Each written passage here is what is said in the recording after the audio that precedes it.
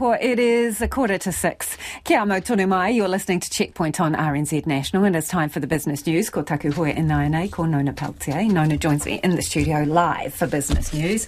We'll start with the manufacturing sector. It's had a bit of a bounce back to the start of the year in expansion. What are the numbers?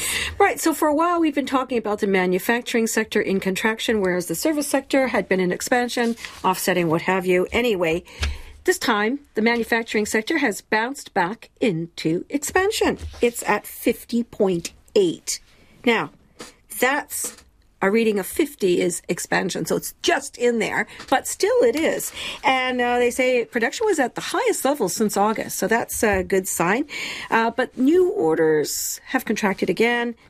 Okay, employment was back in expansion, and also finished stocks rose to positivity, which is a positive sign. There you go.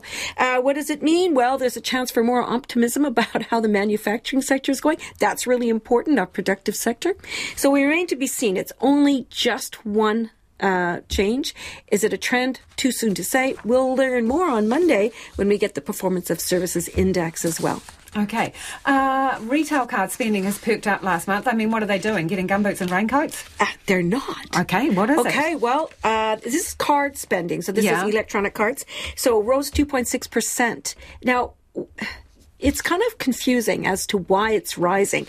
It looks like people are still going out and buying those large pieces of, appliances and maybe big TVs or what have you. They're spending as much, but they're not getting as much for their money. But they're still spending as if there was not really a big issue. So they're prepared to fork out for those higher-priced goods. These include credit cards? These are just credit and debit cards. Yeah. So these Could be more people in financial stress buying more stuff on their credit card. Could be. These are not necessarily broken up between credit and debit. But as we know, about 80% of consumer spending is now with cards. So it's a fairly good indication. We're going to know more when we get the retail sales figures. They come out later. But in the meantime, what we're seeing here is consumers saying we're not going to be spending our money, but they are. So no belt tightening just Not yet. the belt tightening that the Reserve Bank was kind of hoping for. So there's still consumers chasing after products. And, we heard not so long ago from a company that is called Investor. They have those big box retail properties like Countdowns and what have you. Anyway, they're saying that people are spending as much money, but they have fewer things in their baskets. And I think this is exactly the same kind of idea. People are spending as much or maybe even more to get less. But they're still spending. Okay, what is going on with markets today? You know what? We had a good day in the market today, which is in contrast to what we saw in Wall Street and also what we're seeing in Asia. And just generally, people are becoming kind of unsettled once again about where the U.S. Federal Reserve is going to go with interest rates. Because there's always mixed signals. This is strong, that is weak. There's a lot of uncertainty.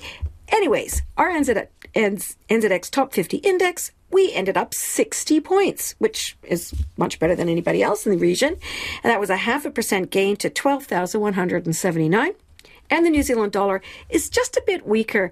It was hovering about 63 US cents. It just, it's lost a bit of ground. But again, that's tied to the uncertainty over the US dollar because some people are picking that it's going to rise. And the US dollar interest rates are going to rise, therefore the US dollar is in greater demand. Okay, 91.2 Australian and 52.1 pence, which means it really never moves. But I just wanted to say one shout out to King Salmon. They've been having a really hard time with fish deaths because of warming oceans, and they have now managed to get on top of that. They've got a farming system put in place, which meant that they improved their catch from their warmer water in Queen Charlotte Sound, Pelorus Sound by 50%. That's significant. They're hoping to do better this year. And the market like that, their share price rose almost 10%. Thank you, Nona. Nona Pelletier there with Business News. If you are heading to the public swimming pools to cool down this